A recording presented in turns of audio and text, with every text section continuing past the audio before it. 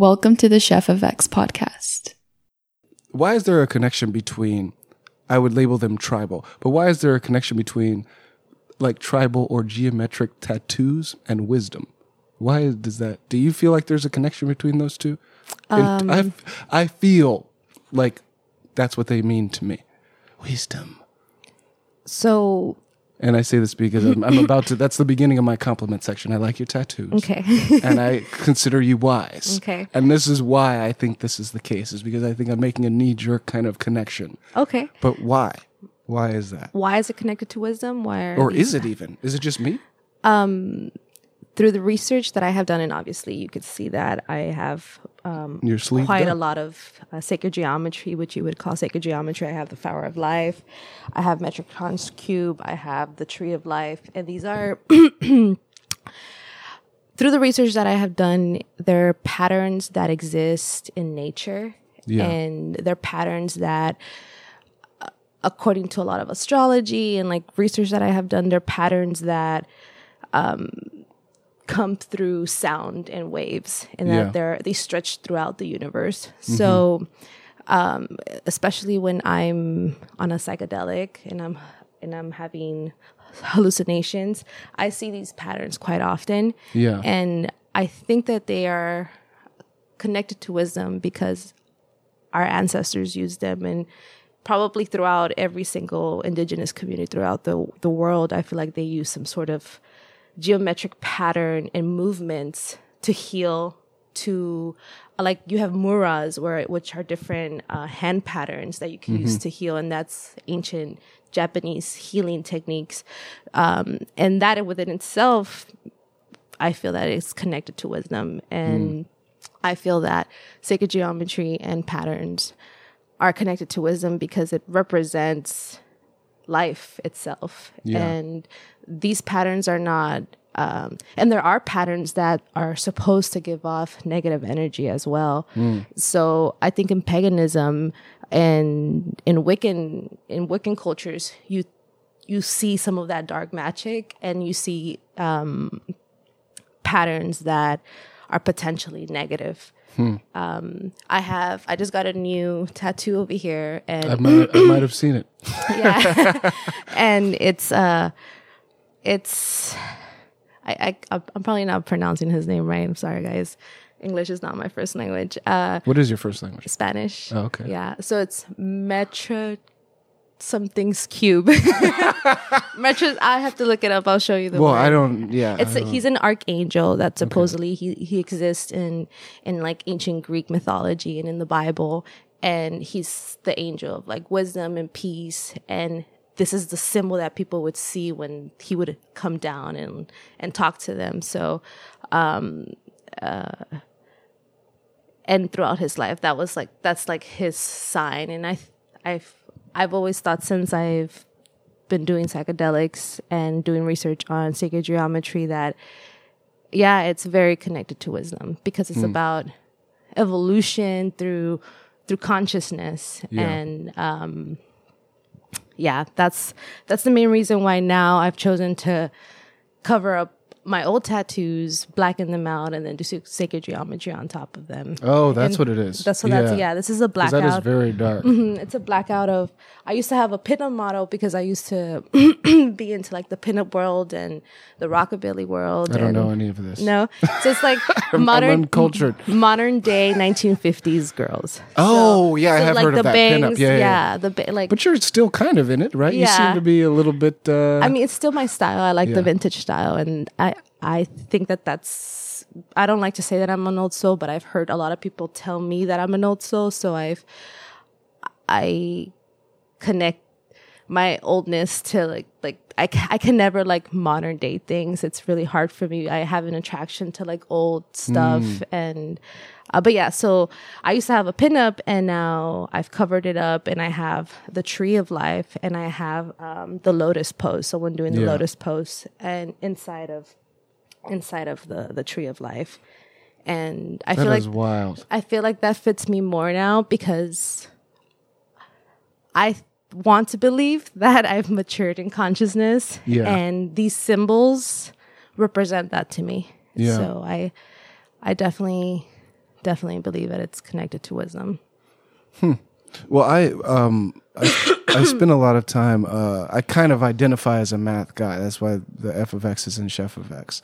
Right. And Have you heard of the Fibonacci sequence? yes. Yeah, so that's another pattern that I was potentially considering getting tatted on me, because it's the pattern that you see in flowers and onions and cabbages, in trees and volcanoes and structures and the pyramids of Giza, you know. Yeah. So yeah. Yeah, but I'm not really good at math, so I try to not so much equate it to math, because I know that numbers are fascinating, and that's what makes this sacred world of patterns and stuff, but I'm not really good at math. Well, here's the thing. It's that everybody has been fucked over when it comes to math, because it's a discipline where you basically have to be, you have to have an apprenticeship. So like if you have a one teacher with 30 students, that's not really how you learn math. It's more like a one-on-one. It's kind of more of a one-on-one, because you have to, it takes a lot of time, and you have to play off of people's strengths. And the school system doesn't really do that well. So what can happen with a lot of people, I heard an analogy in boxing, which is that I think it's called southpaw boxing, but at some point, people who were left-handed, I'm butchering this, but people who were either right-handed or left-handed, they were trained to box with the other hand, probably the left-handers, right? Because there's fewer of them. They were trained to be right-handed first, and then they learned how to box. But then a new style came out. Like for a long time, that's what it was. Like if you weren't the right hand, or whichever one was the correct hand, then they just trained you to be of the correct hand.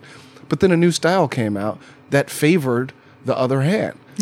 and that's kind of the attitude you have to have when training in math, is that you don't force people out of their natural rhythm. You have to figure out what their natural rhythm is, and then teach them a style that is aligned with the way they already are. And nobody does that in the school system. And it's not really, people do it, but like I felt like for me, my apprenticeship stuff came from other students. Yeah. So like I was in classes where everyone had apprentices, or they were all getting trained individually, and they would just like they would just pass on shit to me. Yeah. And like a lot of it is based on inspiration, where if you pass on one golden nugget to someone, they will do all the work themselves because they will be genuinely interested.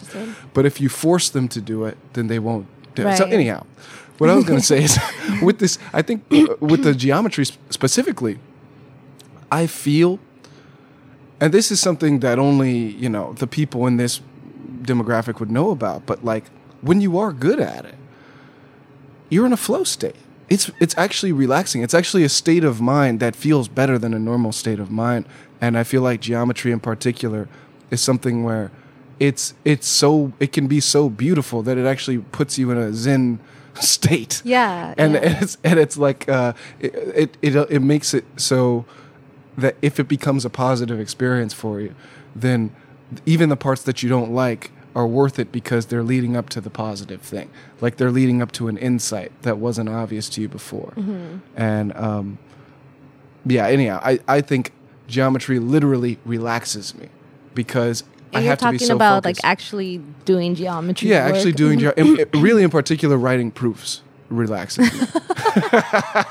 Because it's difficult, so you have to focus. Yeah. But when you focus, that's like what meditation is. And if you spend enough hours, I feel like spending enough hours focusing on something gives you a baby meditation experience, where maybe it's not the same thing exactly, but it's like there is some psychological benefit to just being locked into something for long enough that's outside of yourself, or maybe that has nothing to do with your personality. It's not ego based. It's just you're just doing the steps, right? And it's hard. Yeah, especially if it's geometry. Yeah. I feel the same way, but with political science. So sometimes when I'm studying different theories and different types of democracies and stuff like that, that also relaxes me. Or something that I gotten into recently was looking at Revolutionary Wars, like before the ones that we started learning in history books. So so that kind of stuff relaxes me. History relaxes me, but it also it also frightens me and it scares me, but just to know makes me feel that we have a chance, that society as a whole has a chance. And I'm really optimistic about that. So to me, it helps me to see how societies have persevered throughout history, politically and economically. And that's why I chose political science, because it was just something that I'm so passionate about. But I also find it sometimes overwhelming, because I have very particular political views and I can't really confine with people because everybody's really sensitive or something. But studying political science relaxes me, so I can see how math and geometry would do the same for you. Yeah. Well, one way that I think I've been able to observe that, you are an old soul is your attitude toward sensitivity. I think that this might be something that we have in common, because I think right now there's a kind of a wave that basic preaching is that being insensitive, the only reason to be insensitive is to be an asshole. And I think there's another perspective that says, well, sometimes what you're seeing as insensitivity is actually, if you take a step back, it's actually something that makes sense in a larger context. And it's almost like a side effect medication type of thing, where that's not real. Like when you take a medication, the real effect and the side effect both happen. But we say this is the real one and this is the side effect because we don't like the side effect. Right. That's kind of what I mean. I think that sometimes insensitivity is something that happens along with other things. And I don't think there's any respect for that right now. I think anything that brings any level of discomfort is seen as the same as like a malicious attack. Yeah. And I don't agree with that, because I've seen plenty of counterexamples, but it's sometimes it can be difficult I think in that's this age.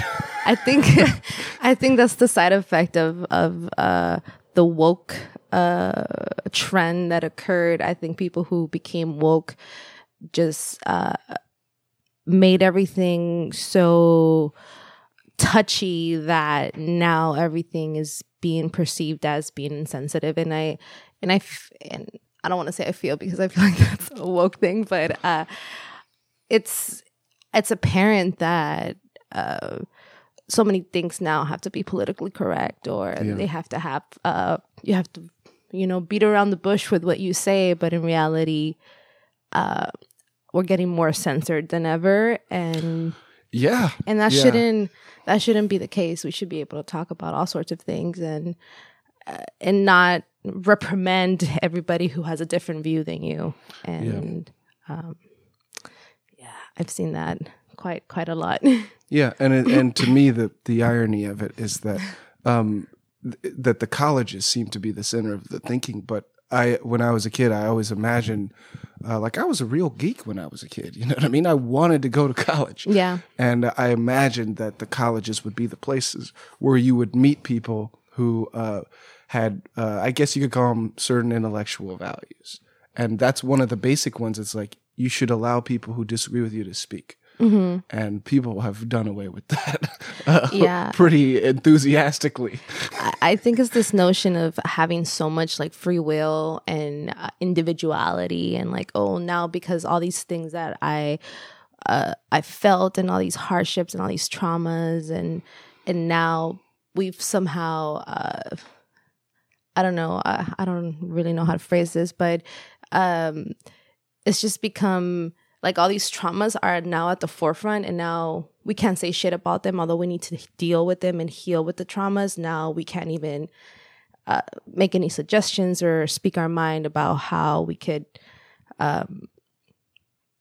not stop us from speaking, but like, hey, how do we find a platform where we could all have a discussion about whatever it may be, and not go against one another just because we have different opinions and views. And I've noticed that since I've moved to Davis, that I had this notion that in university I was going to find intellectual people where we could have conversations that were open and flowing, because I was sure that I would find people with different views and political beliefs and stuff like that. But I've noticed that everybody just wants to stay with people that think the same as them, and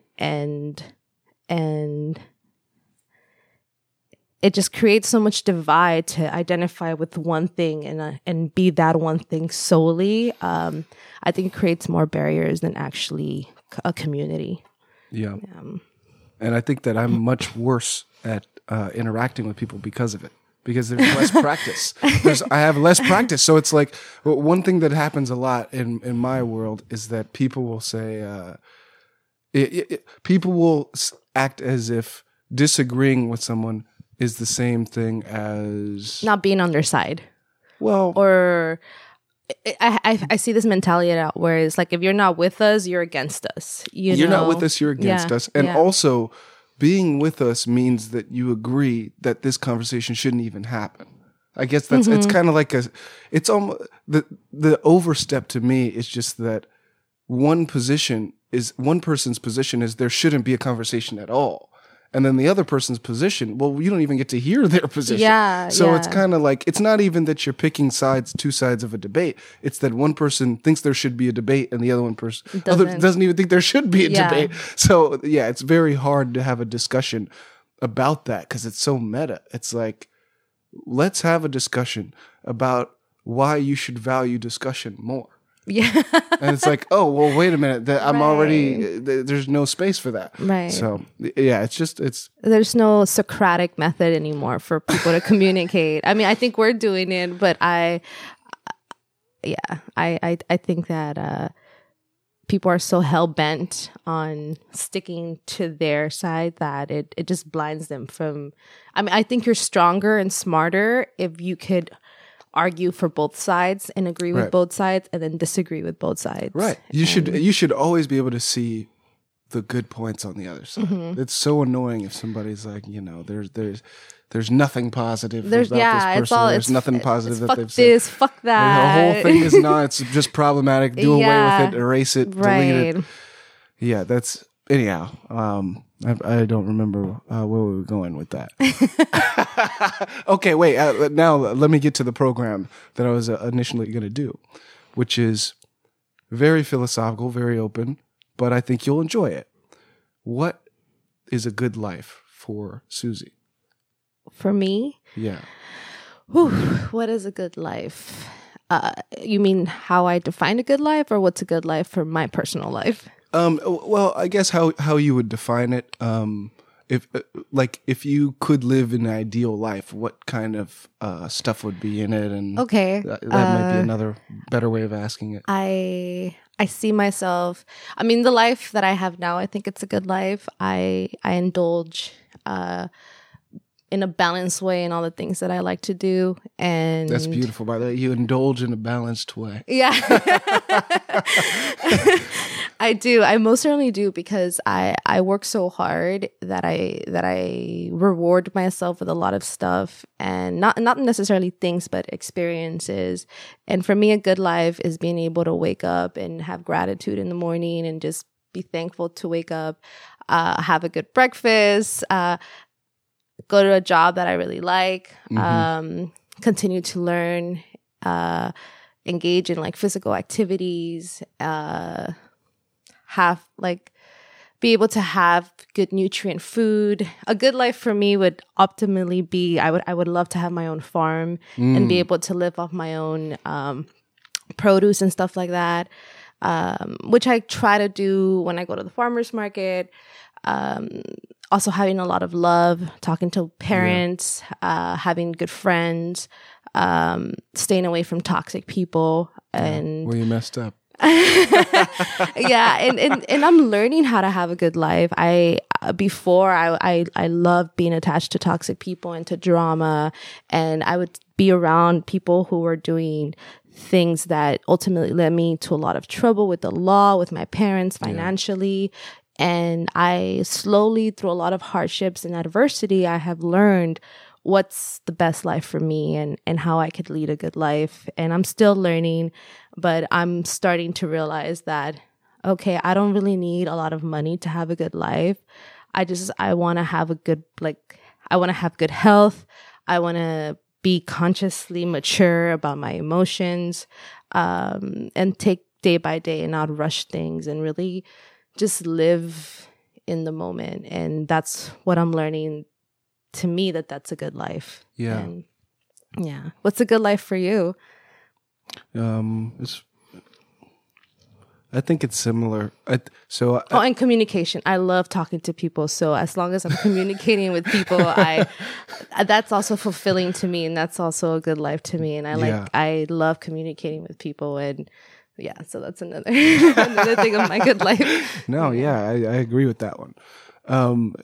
Actually, for me, that's from a mental health perspective. It's like essential medicine to have one good conversation per week.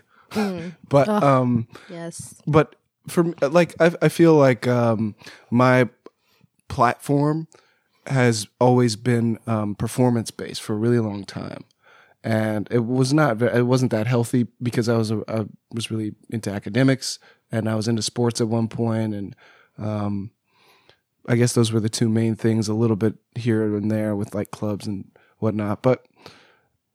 I eventually had like a really big breakdown, and since then, I feel like I've recentered more toward mental health as the main piece of my good life equation.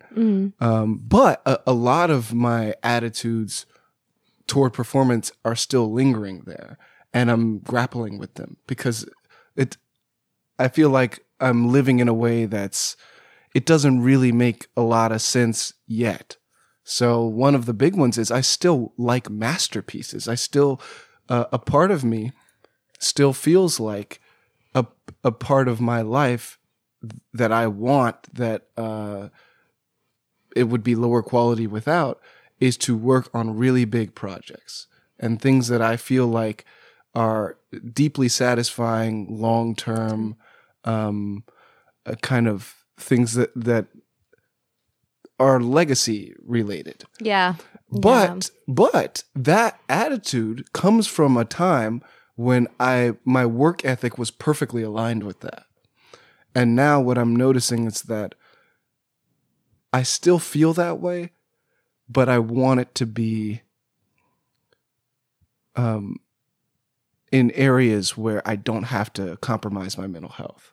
Yeah, absolutely. So I've noticed that I was gonna do a PhD in electrical engineering in like 2015. I was gonna apply to start in 2016, and I wasn't the best student in the world, but I was good enough to probably, like, if I would have made it through the master's program, I probably could have made it through the PhD program if I didn't quit the first 2 years. But now I'm like, well, I definitely don't want to do that.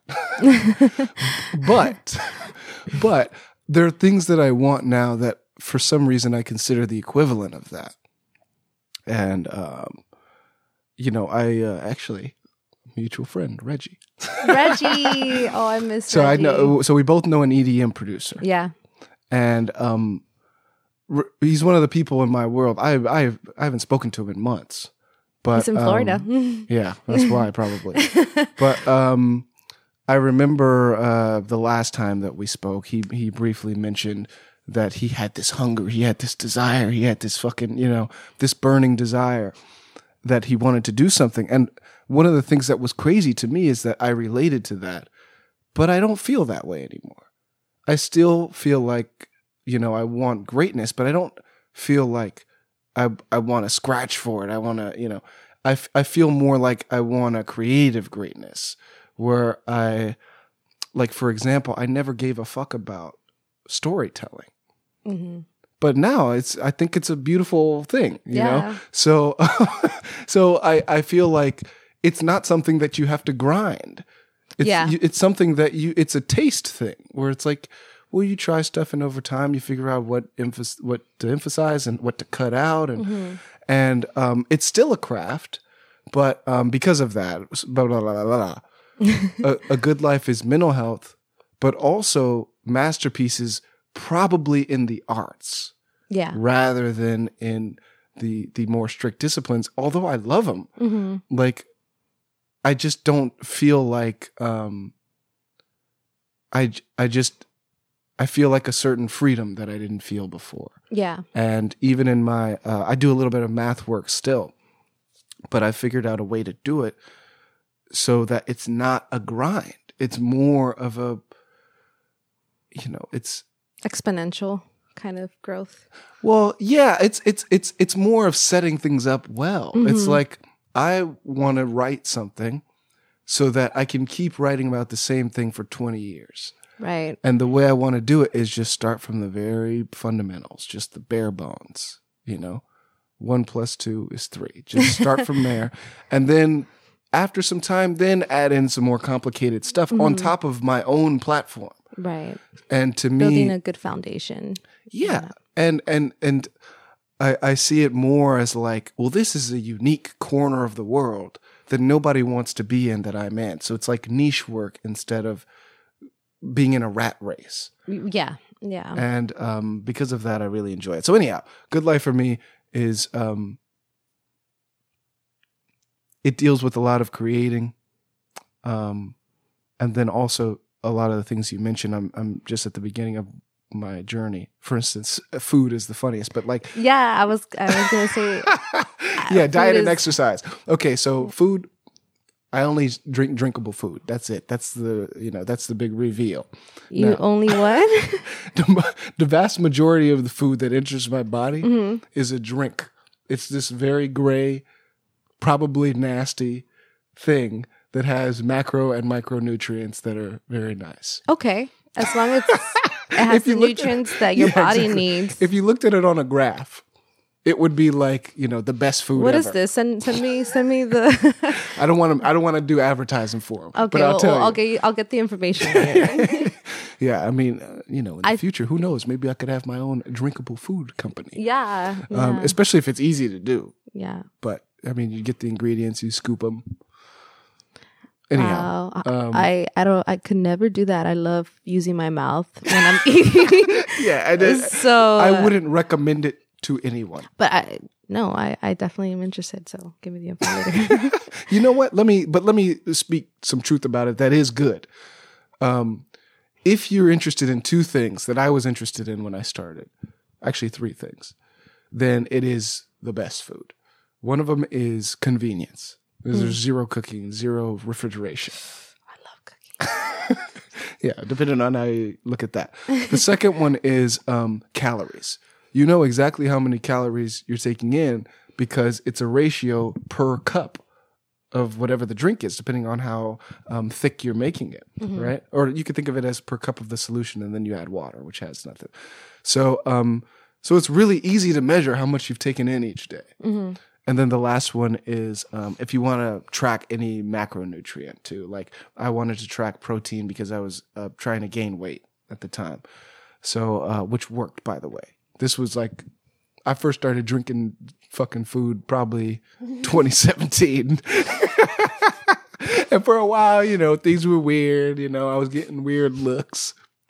But if you looked at like my progress overall, I actually did gain a lot of weight over that time. So it delivered.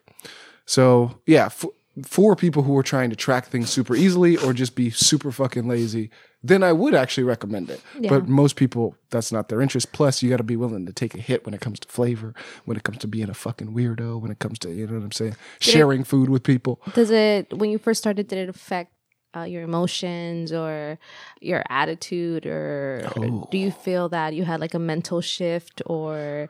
Well, that's the beauty of it for me is at the time when I started, I was already in such a weird situation that it didn't even matter. So you don't eat meat or? No, now the truth is I eat everything, but I buy this drinkable food. Okay. And then I'll if I want to treat, like I had a burrito today. I'm actually in between cycles. They didn't deliver on time. Gotcha. So I'm like on edible food for a while until it fucking shows up. But yeah. So the drinkable food is the food thing. And then for the exercise, I was in the Arc for a while doing like deadlifts and squats, which really was the mass builder. Forget everything I was doing before that. That's all I should have been doing. And then it would have been 1 year transformation. Yeah. But but then I stopped. I left Davis at the end of fall. So I was like, okay, let me figure out what I'm going to do.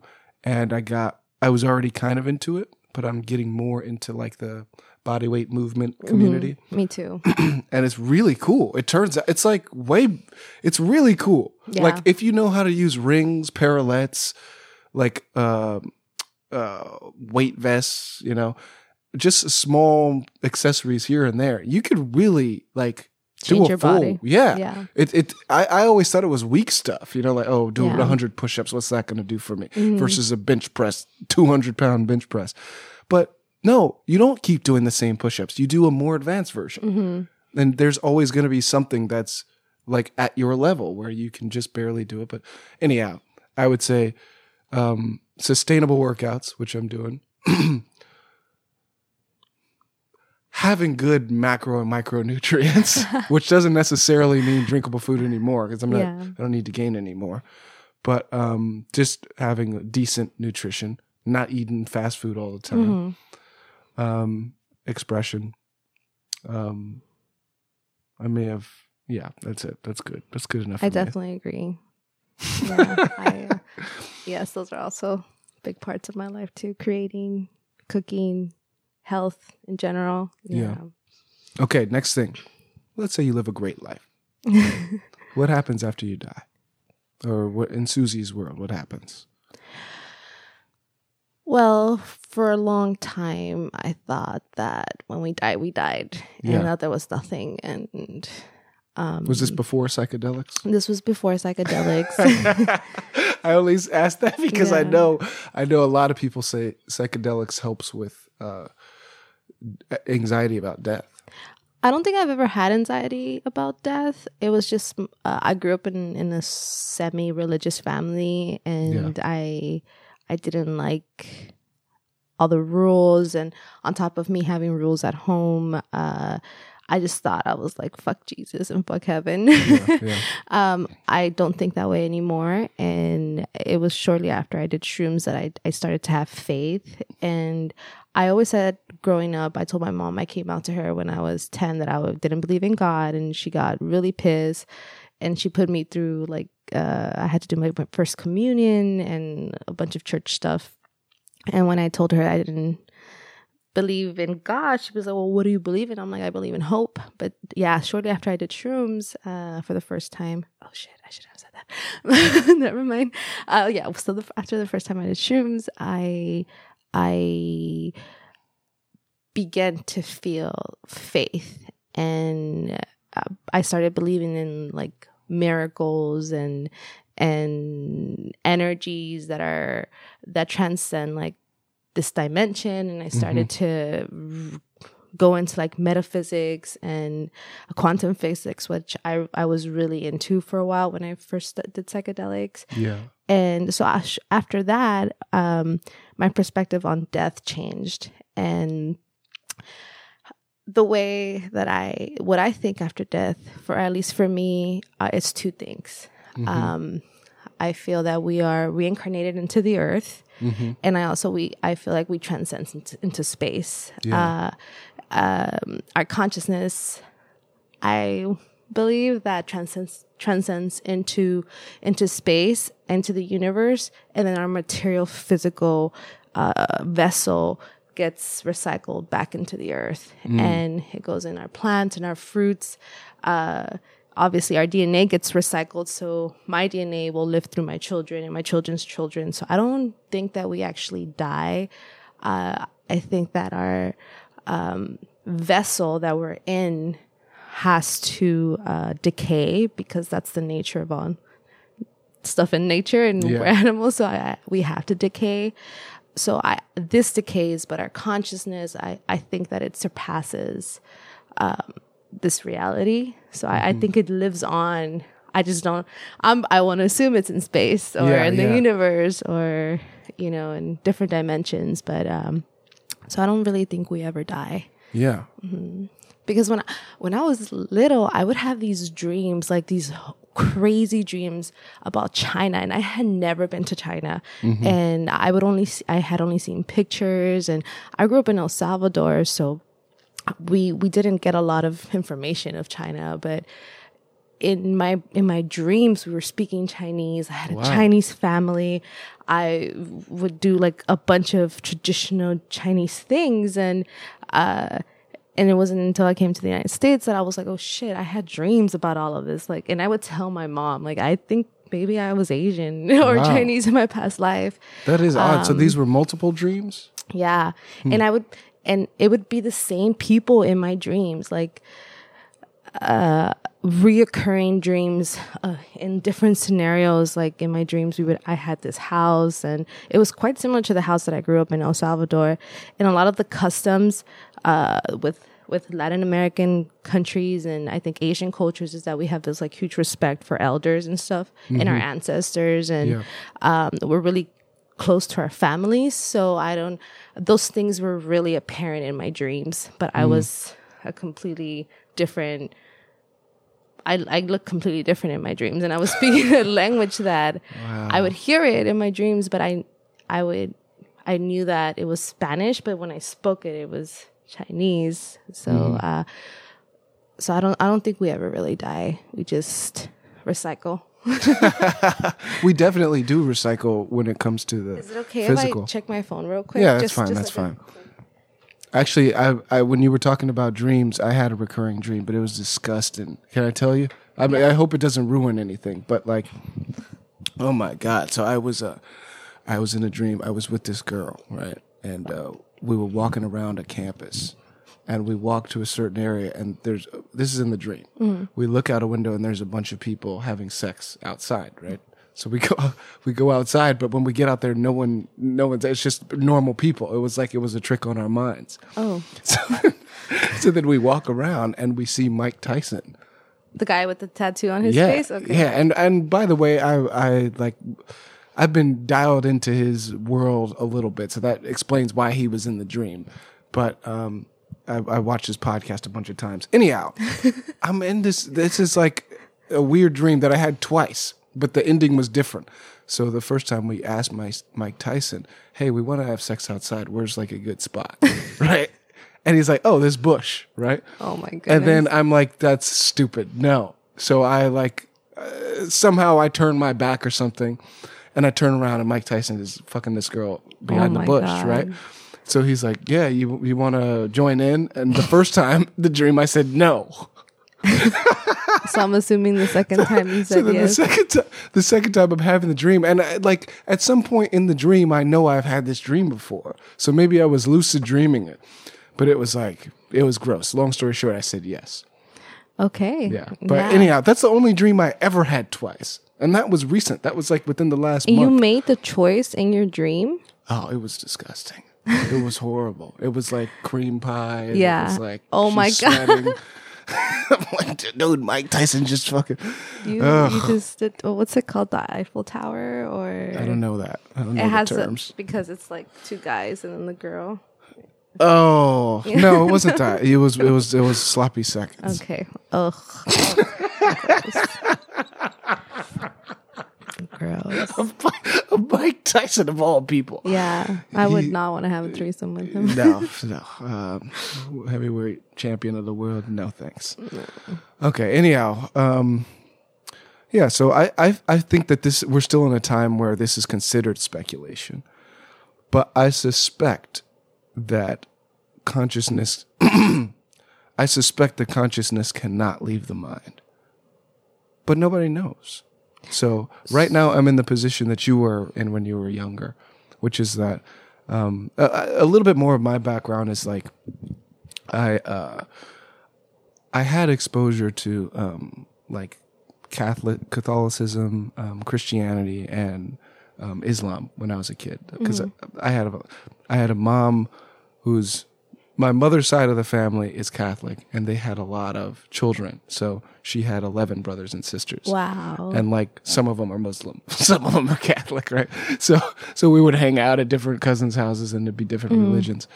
And for me, I always had anxiety about death, because it wasn't even about death. For me, it was that people were older than me. once I realized that adults were children, it really tore me apart because I thought like, wait a minute. So I wasn't around at that time. They're like, no. And I was like, well, where was I? Well, you didn't really exist. Oh my goodness. So I was like, oh shit, that to me was more of an immediate concern than death because it had already happened. Mm-hmm. So, essentially I had been dead for most of recorded history. It was the way that I processed it. And the life was the abnormal part. So hence that's me, deep. yeah. So that was like my, fundamentals of philosophy. A lot of people, like I would tell people I like philosophy and they're like, oh, so you like Descartes? And I'd be like, no, I like thinking about the human condition. Yeah. I like doing what Descartes did, Thinking. and yeah, I like thinking. I didn't know anyone else even cared about it. So when I learned about philosophy eventually in middle school or whatever, I was like, oh, there's other people who were like worried about this shit. You know what I mean? I thought I was the only one in my house that was worried. So people would just laugh like, of course you weren't alive. Who cares, So anyhow, because of that and because of my exposure to multiple religions, I think my whole atheist understanding really began like around the 10th grade, although I had suspicions here and there. For me, a lot of my positions come from the world of science where it's like that's the kind of scaffolding for the position. For instance, when I say I don't think consciousness can leave the mind, but this isn't proven yet. What I'm really speaking about is, well, our conscious experiences, is it possible that they could be computed by our brain? And this, to me, seems more of like a detailed science question. So I think that, I think that I'm one of the few people in this camp where I wouldn't want people to have my position. Similar to drinkable food. Mm-hmm. I wouldn't want people to have my position. I would want them to have it if they got there in the same way. But I could see it as really, really destructive if they just tried to jump there. Like if they tried to follow me and say, well, this guy thinks this, so therefore I want to think it. I think like if you worry about neuroscience, then yeah, you should think about whether or not the mind can compute, the brain can compute the mind. But if you're not worried about that, wait, so is it useful? Is it really useful for us? Because if I'm correct, then it doesn't matter what we really think, Mm-hmm. So wouldn't it be better, especially if there's no dogma attached to it? Wouldn't it be better to consider living forever than to be settled at like, I think we're going to die? And I think for most people, it would be better to consider it. And I think the problem I have isn't even with specific models of what happens. It's with just dogmas.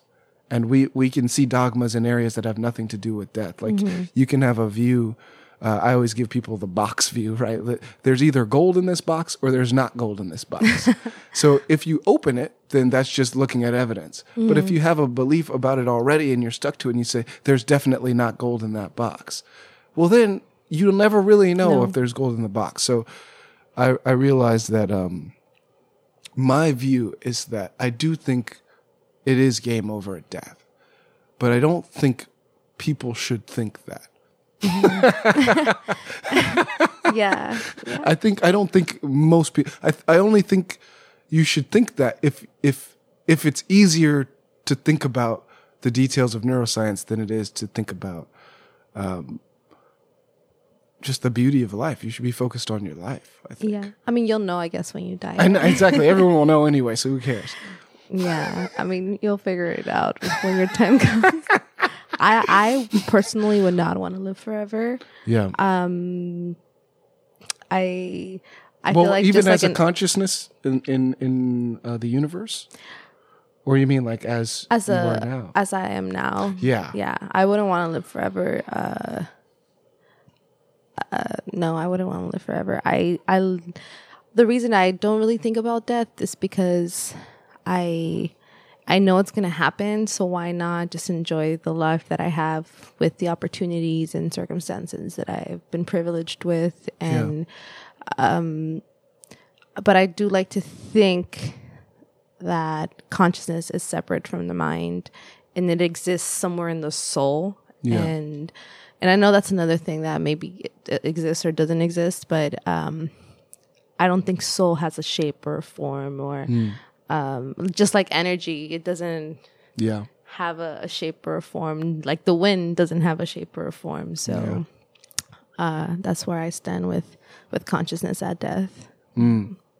Okay, I'm in arguably I just got out of a toxic relationship, so I wanted to, and you actually, you gave me some specific food for thought, I think, before about this, but toxicity in relationships. So how would you, how about this? I'll make a statement and then you say what you think about the statement. But my thing is, I think that it's difficult to know if you're in a toxic relationship, because I think if you're in it, then on some level it's normalized. I disagree with that. You disagree? Okay. I think that if you're in a toxic relationship, it means that you yourself are toxic. I think so. Actually, I think I agree with you on that. Yeah. I agree with you on that. I think at some level, it's not even about toxicity. I think that's maybe like the umbrella of what it falls into, because people don't want to call it trauma, because trauma is a much more deep word. But I think it's really just dealing with trauma. I was in 2 very toxic relationships, and the moment that it clicked in me that shit, this is really toxic, and it's pulling me into that toxicity and into that perpetual trauma. And when I realized that I didn't want it anymore, that I wanted to heal and I wanted something better, I was able to pull myself out of those 2 relationships that were really toxic for me. And ever since then, I've only been in 4 relationships, and my 2 last relationships were really great because I didn't want to repeat those same actions and that would cause toxicity and trauma to further grow in the relationship.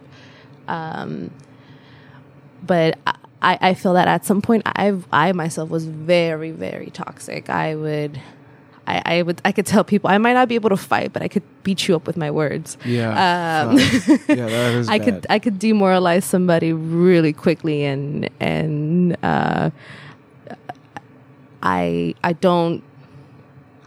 in retrospect, I know that was really wrong, and I've acknowledged like my wrongdoing in my past relationships. And once I accepted and confronted the fact that I myself was toxic, I felt a shift in the people that I was hanging out with and dating. And the moment that I spot like red flags, I'd be like, hey, this is not going to work out for me. And I move on. But I think it's easy to be in toxic relationships, like you said, because it feels normal.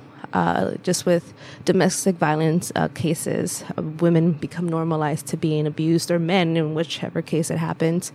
And I think that's fear, the fear of being alone, or the fear of not finding somebody else, or the fear of not being of comfortability. Like we don't want to break out of our comfortable cycles, and that perpetuates toxic relationships. And I think the most prominent thing about that is fear itself.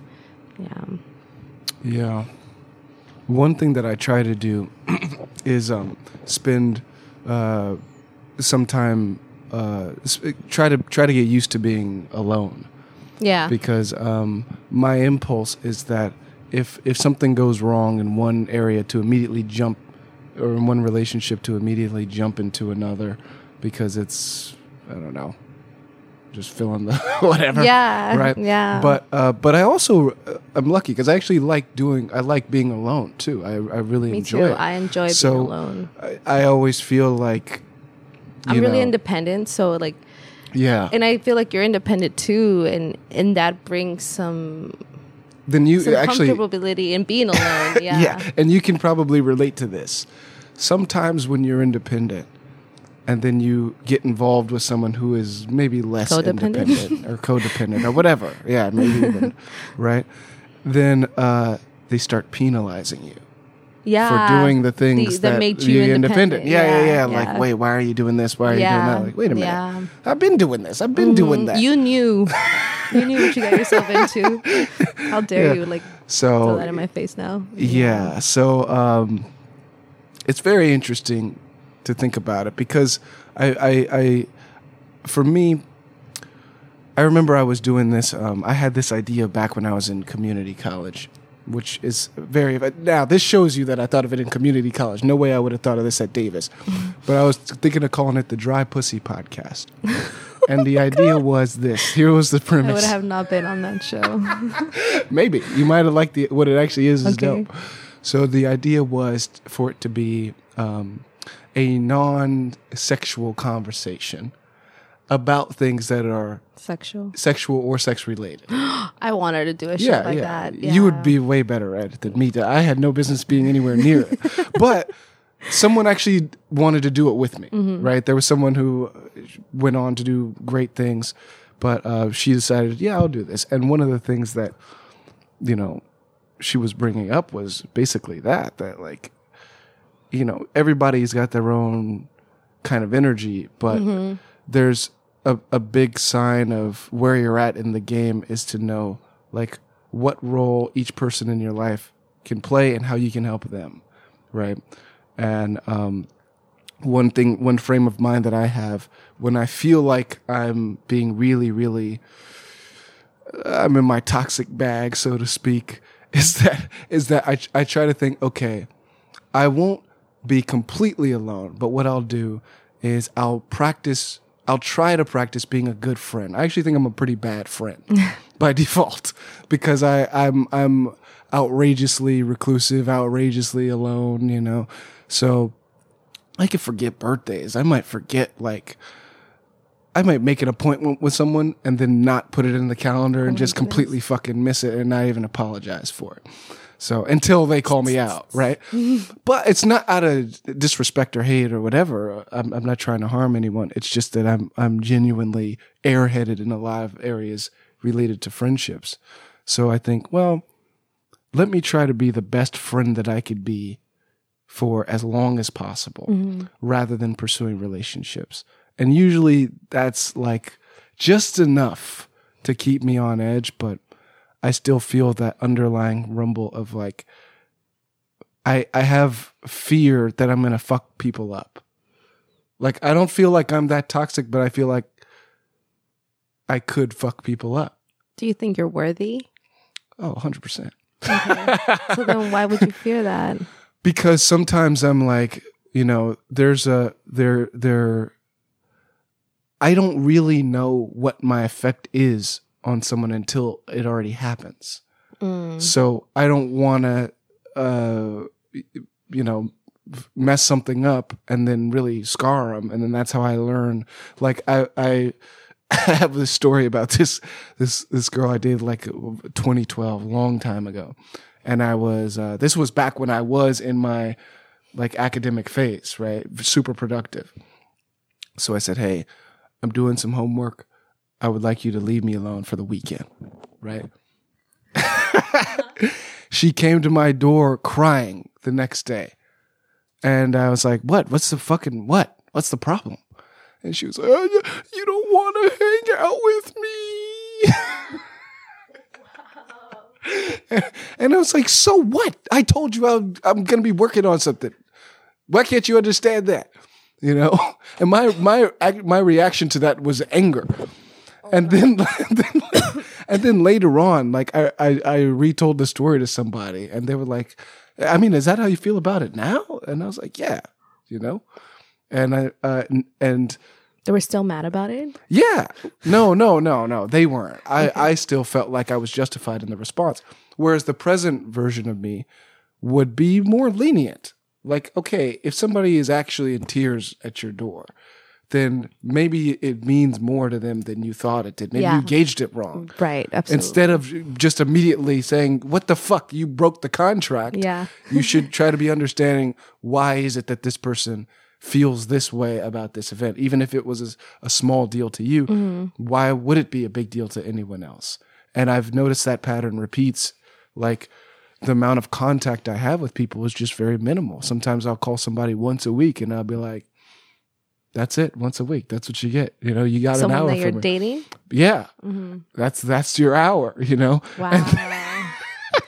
What about texting? Do you text? I mean, what I'm saying is, these are at my worst. This is what I'm like. Yes, I'll text somebody. Yes, I'll. Do you think whatever. those are toxic traits? Yeah, because I have abandonment in my past. So Okay. So I didn't grow up with my parents. One of my parents I have like no history of. The other one, just normal abandonment. Wow. So so for me, like, a part of me is always going to be that kid who's like, yo, where the fuck are my parents? Yeah. And I grew up with that. So for me, it's normal for people to just not be around. And a part of the story is like, well, maybe they're doing something that is worth their time to do. So when I interact with people, if I'm doing something that's worth my time, then I'm like, oh, they'll understand. 'Cause, like, I fucking understood as a kid. But the reality is, they have no idea. They're just normal people. You know what I mean? They're just trying to say hello or whatever. And they're not. I'm so task driven that sometimes it can be hard for me to wrap my head around the idea that someone just wants to be around or just wants to relax without any goal in mind. Right. So, and in that sense, I do still feel like, let me not fuck up anybody else in the process of my healing. Let me just try to figure out exactly what the errors are, and then And what your over triggers time, are, or and what the triggers are. I feel like I'm good with the triggers. That's good. I'm usually very calm. I'm not the person to fight with my words or my hands. I see it like, if somebody if I'm fighting with someone and they really try to hurt me and I try to hurt them back, then that's a failure of my character. Because when they try to hurt me, I should view it as they're hurt and that's why they're doing it. They don't actually want to hurt me. It's difficult for them to do anything other than that in that moment. yeah. So usually when it comes to certain things, I'm on point. But when it comes to other things, abandonment related shit, then it's like, I'm like the worst fucking, I'm some animal out there grunting. I have no connection to the rest of humanity. Oh, no. I don't really know how people operate. So, but anyhow, you think if things are toxic, you would know, or it's possible. People should know. I mean, but it's harder to see if you yourself are toxic. So if you yourself are toxic, either you might not see the things that are affecting the relationship, again, because it becomes normalized. But if you're healing and you continue to see toxic people, I think it starts to become more apparent, and you start to realize, hey, I don't want the cycle of things, and I don't want to recycle the same characters in the people that you meet. And let me ask you this: do you get in a lot of fights in your relationship? no, I mean, I used to. Yeah, I used to a lot. But in my past relationship, we hardly ever fought. I mean, we fought for because I couldn't make up my mind on where to go eat, or No, that's toxic to me. I mean, that was the most silly thing, but it would be like over in 2 seconds, you know, or we would certain things like putting the seat down when he would go use the restroom. That was Because it's irritating. I would have to put the seat down or whatever. I mean, just little things like that we would fight about, but not major things that related to our communication, our physical attraction, the way that we verbalize things. Everything was pretty set in order, but I also feel like that was my strongest relationship because we had also known each other for so long prior to that, and this person and I were fuck buddies for so long. Yeah. And And then we reconnected after like 3 years of not talking to each other. And then we ended up like dating and then seeing each other for almost 2 years. And it was really solid because we both really like similar things. Although we were really different people. He's not academic based. He doesn't really care about the political world.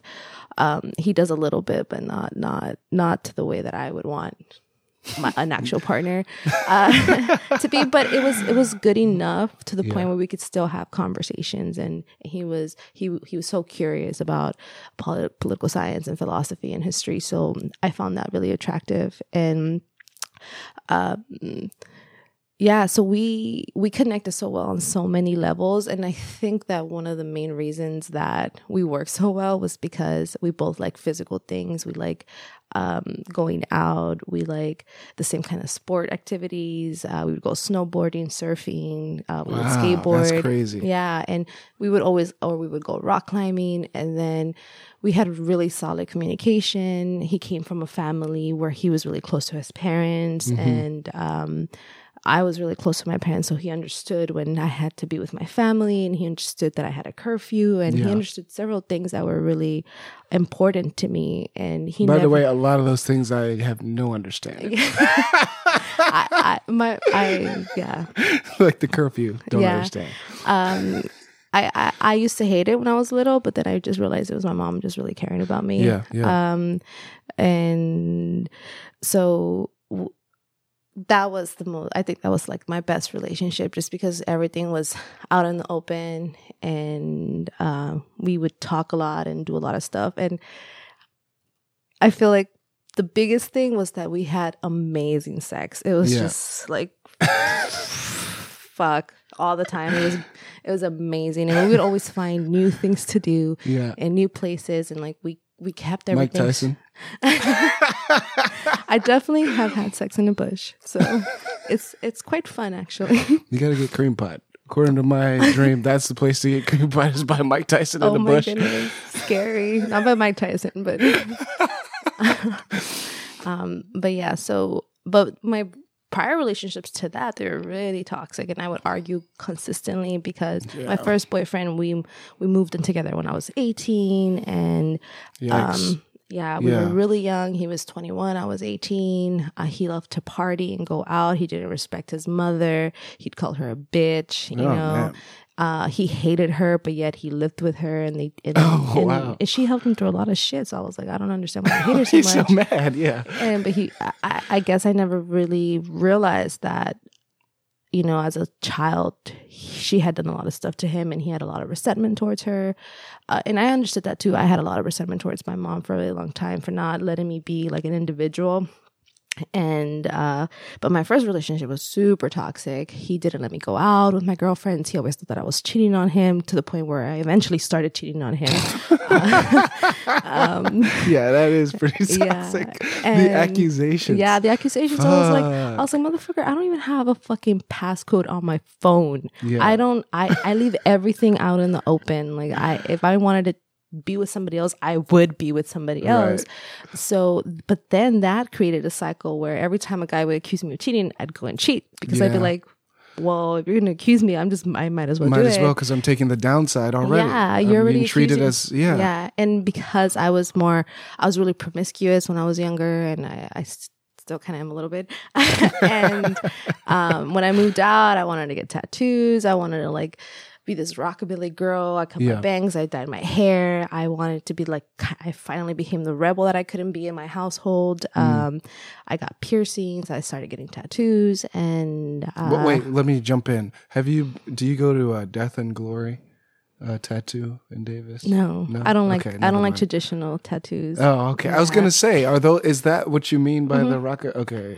So, I mean, that's some of like, them. I can show you a picture. Maybe it'll. That's like old school tattooing. That's a tattoo style. So, but the figures that are represented in those tattoo styles come from that rockabilly pinup world. Yeah, so, that's what I mean. The figures in the tattoos.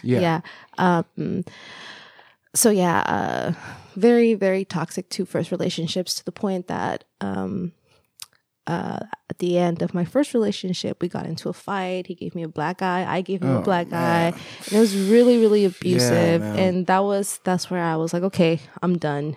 And after I called it quits, he was still pursuing me. I moved out. I got my own studio in Hollywood. He was still pursuing me. And this was like maybe like only 9 months after we had lived together. I moved out. I was working a really good job. And well, at the time, I thought it was a good job. And so I moved out on my own, and I was like, fuck it. I wanted to like be on my own and explore things. And he kept contacting me. He ended up like, maybe we were together for like 2 years. And then after we broke up, it was still another like 9 months of us him continuing to pursue me, to the point that he thought that by proposing to me, he can make things better. Mm-hmm. And he, after I had told him I need a break, like I can't do this. It got even worse. He caught me cheating on him in the act, and it was really bad. And I know that created even more problematic things in his life. And it was something that if I could go back and do things differently, I would. But that was probably that spawned a lot of more toxicity in my next relationship that followed, because as soon as I broke up with him, as soon as I stopped seeing him, 2 months later, I was in another relationship already with somebody else. Well, that's the question. What's the right amount of time, right? It just depends on each person, right? Yeah, but because I already had been ready a year to break up with this other dude, and then I was like, man, I want to be with somebody else. And 2 months later, I meet this other guy, a musician who had multiple traumas in his life, and then I ended up moving in with him as well. So I kind of like ended perpetrating those two relationships, kind of like collided, and the same kind of toxicity that I had in the first one fused into the second one. And I was with him for 2 years, and then he had a mental breakdown that I couldn't understand, and I didn't really know about mental health at the time. This was I think this was in 2012. And 2013, 2012, and I wasn't really in the mental health state, or like I didn't really know what that was or how to deal with it. But so when he went through his breakdown, I was like, I can't be here for you. I don't know what the hell you're talking about. Demons? What are you talking about? Demons? That's the right move. Get the fuck out of there. So again, he wouldn't let me break up with him. I ended up cheating on him. That to me, that is the most toxic thing right there. Wouldn't let me break up with them. Dude, both of these guys would not let me break up with them. They were consistently trying to stay with me when I was like, I would tell them to their face, I don't want to be with you. And they'd be like, but why? Let's make it work. I'll be a better man. You know, and they would do something. They would do something that would buy some time, but I would be like, fuck, I don't want to be with this person. Yeah. And my course of action was like, well, it looks like when I cheat, they definitely get they finally hear the bell, like, okay, this girl really doesn't want to be with me. And I'm not proud of what I did, but at the time it was the only solutions that I felt that I could have in order to run away from those relationships. And so my first two relationships, a lot of fun, don't get me wrong. I had great experiences. I got to travel. I got to be in a ska band. I got to get my first tattoos. I discovered a bunch of stuff about myself that I didn't know. But like I said earlier, when we started talking, is that through adversity and through difficulty, I was able to realize that I don't want to continue to live that life and meet people who will drag me down and who will drag me down physically, emotionally, mentally. So after that relationship, I was single for 2 years, where I was just hooking up with people for a while and not really dating, not really trying to find out about people. And things started to change a lot for me, and I started meeting different types of people who were completely different than these two types of men that I had been seeing. And then that's when I got into a relationship with a woman, and we were together for 2 years. And that was my first great relationship.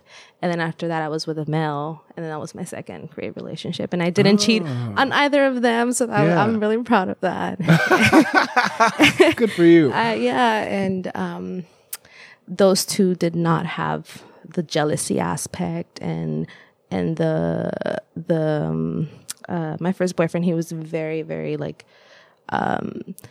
you tell me where you are, where you're going, who you're with, very clingy, not clingy, but like very, I don't know what's the word, I can't think about it, but very possessive, very possessive. So, I think those are traits of toxicity where you're possessive, where you're selfish, where you're narcissistic, when you're egotistic, with jealousy, and those things could be disguised in the relationship too. And that's what I feel like a lot of people who are in toxic relationships don't see is that jealousy could be disguised very, very subtly. It could just be like, text me or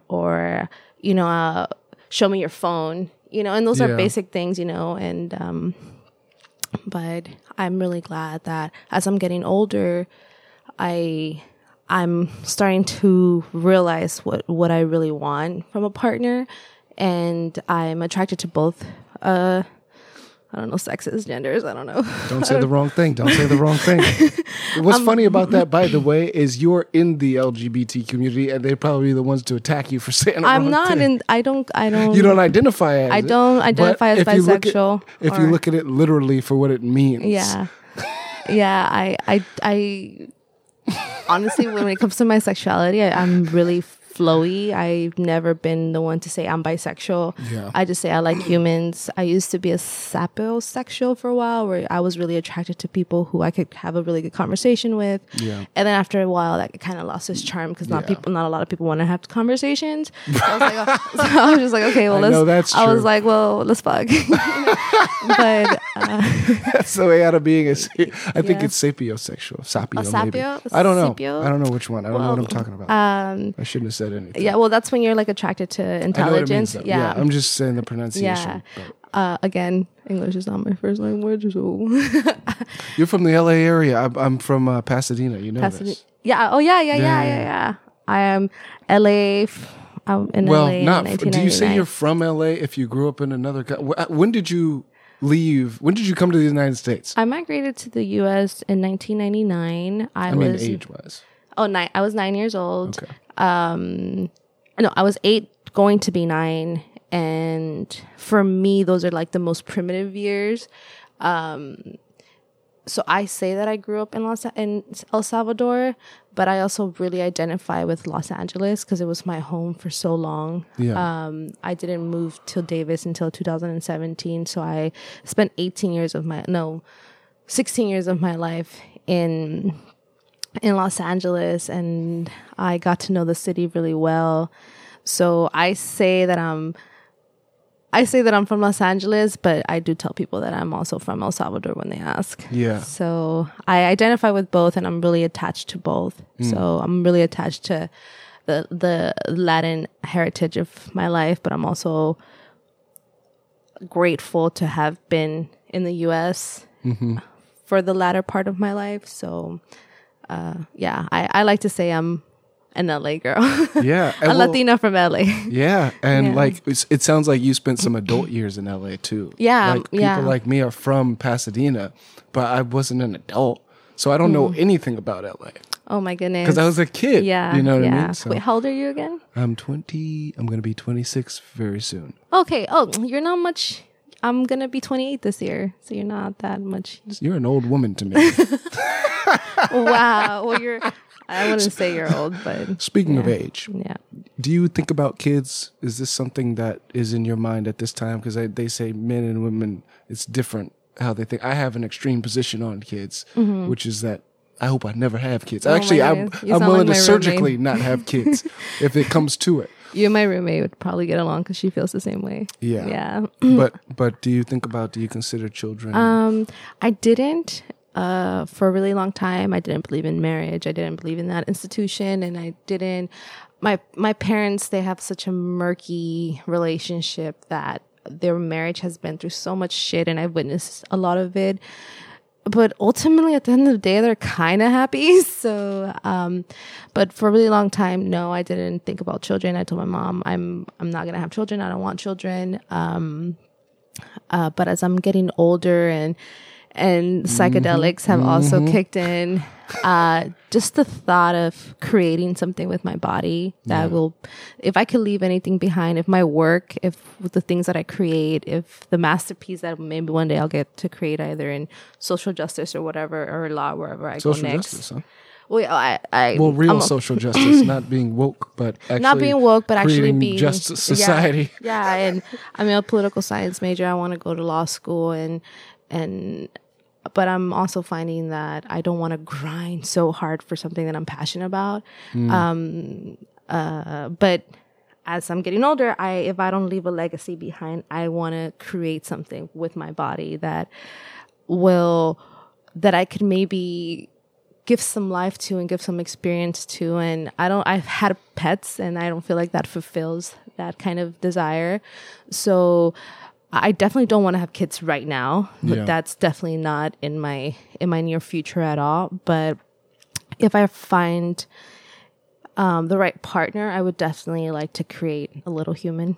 Sperm donor or IVF? I like the nuclear family system, and I would want to have it with somebody who could help me raise a kid, because I don't want a kid to just grow up with one parent. And I know that works, but the half of my life, I only had my mom. And then the second half of my life, my dad came in, and I feel that led to a lot of the trauma that I perpetuated into my relationships. I also had abandonment issues with men.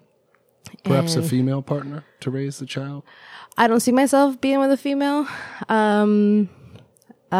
Sexually I do all the time, but not to actually have a family with. I don't think that I can't see myself with a woman forever, but I could see myself with a man forever.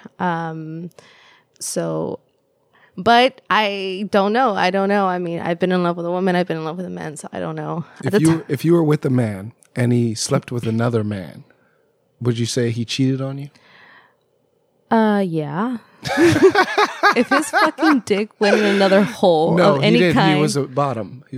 Oh, fuck, no. I would not want to be with a man who was into other men. Why are you being judgmental? Because that's how I feel. No, that's fair. That's fair. The reason why I asked that is because I realized that if I was with a woman and she slept with another woman, I would not consider that cheating. Even if she was in a relationship with another woman. I would still consider that cheating. Like if I'm with a partner, and that partner is male, and I sleep with another person, that partner happens to be a woman, and I didn't tell them, and I secretly did it. If it's secret, I guess that's a big part of it. If it's secret, and what if it's not secret? If it's not secret and it's consensual, if it's consensual, meaning you consent to it. If I consent to it, if my partner consents to it, then I think it's fine. Mm-hmm. I definitely think it's fine. But to me, if I'm with a man, I want that man to be completely heterosexual. Yeah. I don't want him to have any gay tendencies other than me eating his ass, which I'm totally cool with. But if you want me to... Do people consider that gay? A woman eating a guy's ass? I don't consider it gay, but if you want me to penetrate you, then... With the strap on? You have a strap on right now? Fuck, no. No. You got a strap on in this house? No, I have other things, but not Use a knife. On. Oh, hell. Oof, no. That's toxic. No, that's Use hella one of those toxic. bottles. I mean, I've seen it. I know it's possible. But no, I know I know that might sound close-minded or judgmental, but if a man wanted to be with another man and he wanted to also be with me, I would not be with that man. And I said, why are you being judgmental? I don't actually think that. I don't actually think it is judgmental. I think that your preferences when it comes to your own sexuality are just that. Yeah. But I think it is judgmental if you're dealing with something that has nothing to do with your own sexuality. Like, hey, I'm not going to sell him a ticket to this play because he's a bottom. Oh, no. Then it's like, okay, I mean, that's too far. Yeah. But if you're saying, no, I don't like this, then that's perfectly fair game. It's like I would also not be with a trans men. Or a trans woman for that matter. That's another preference that I have. And and it's not because it's just my sexuality.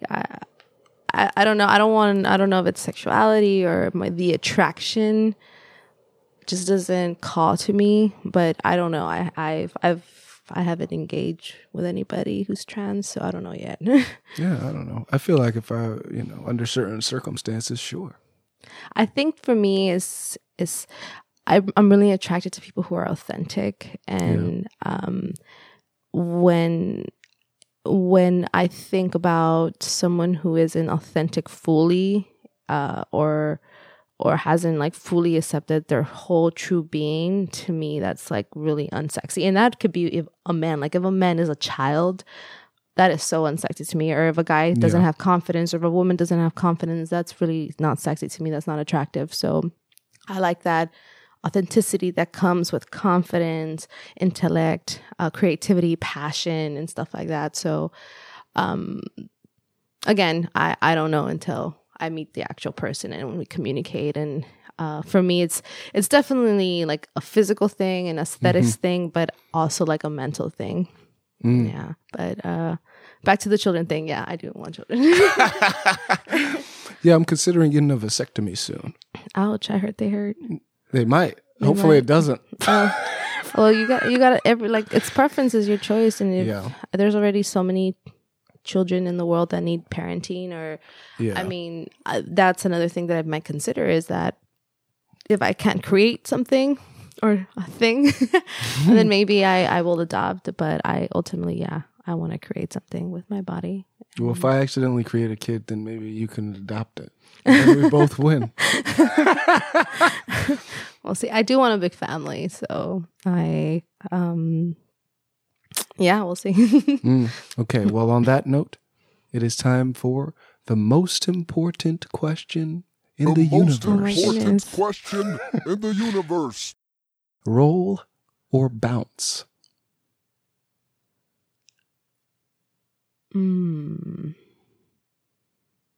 Bounce. That's right. Gracias. I'm going to take the headphones off.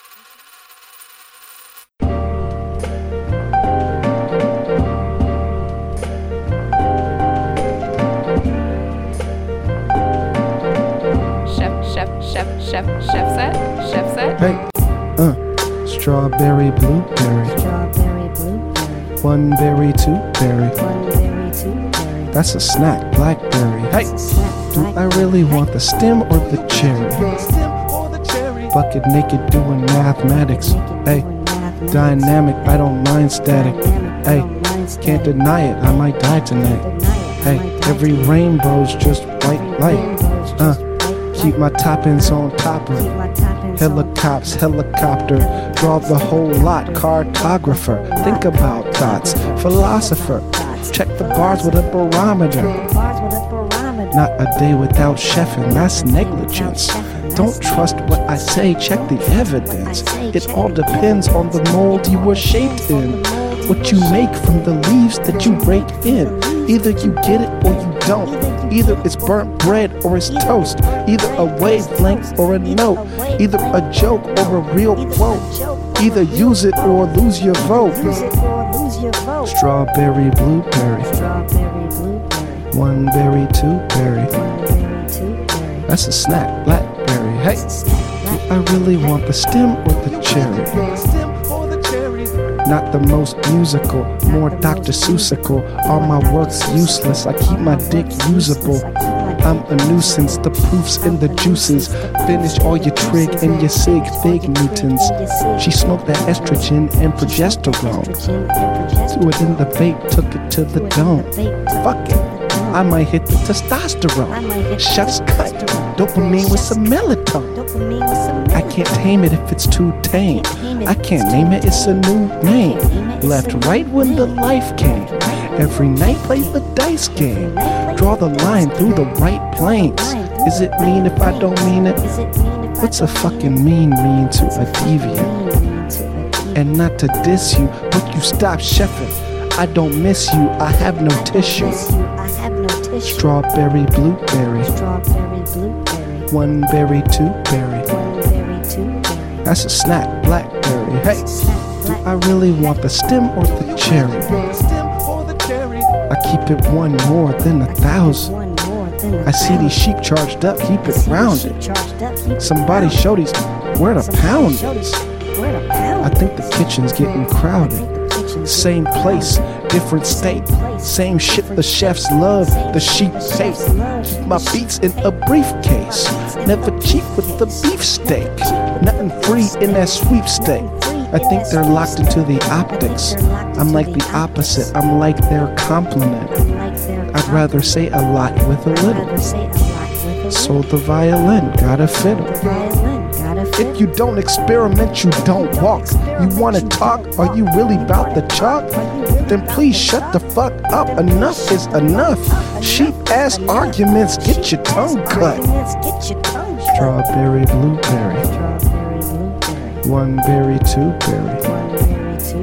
That's a snack, blackberry. Hey, do I really want the stem or the cherry? Do